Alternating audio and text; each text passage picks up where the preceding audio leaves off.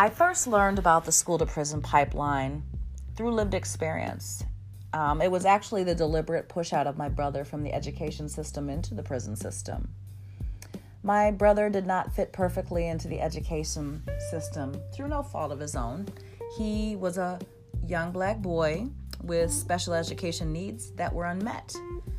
And now at the time, I did not realize that my brother or my family were not unique, nor were we to blame.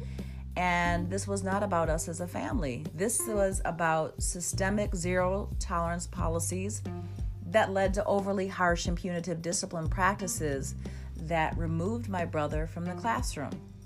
And when he was removed from the classroom, he was escorted out into the streets.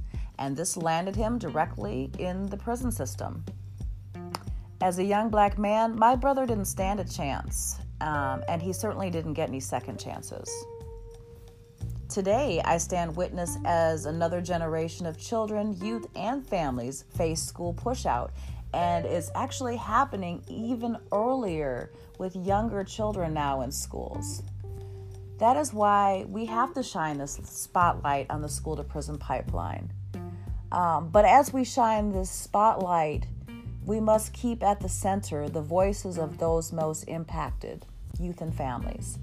And as we amplify the voices of youth and families, we invite you to listen with your head and heart, because what you're about to hear are the untold stories from the voices of the school to prison pipeline.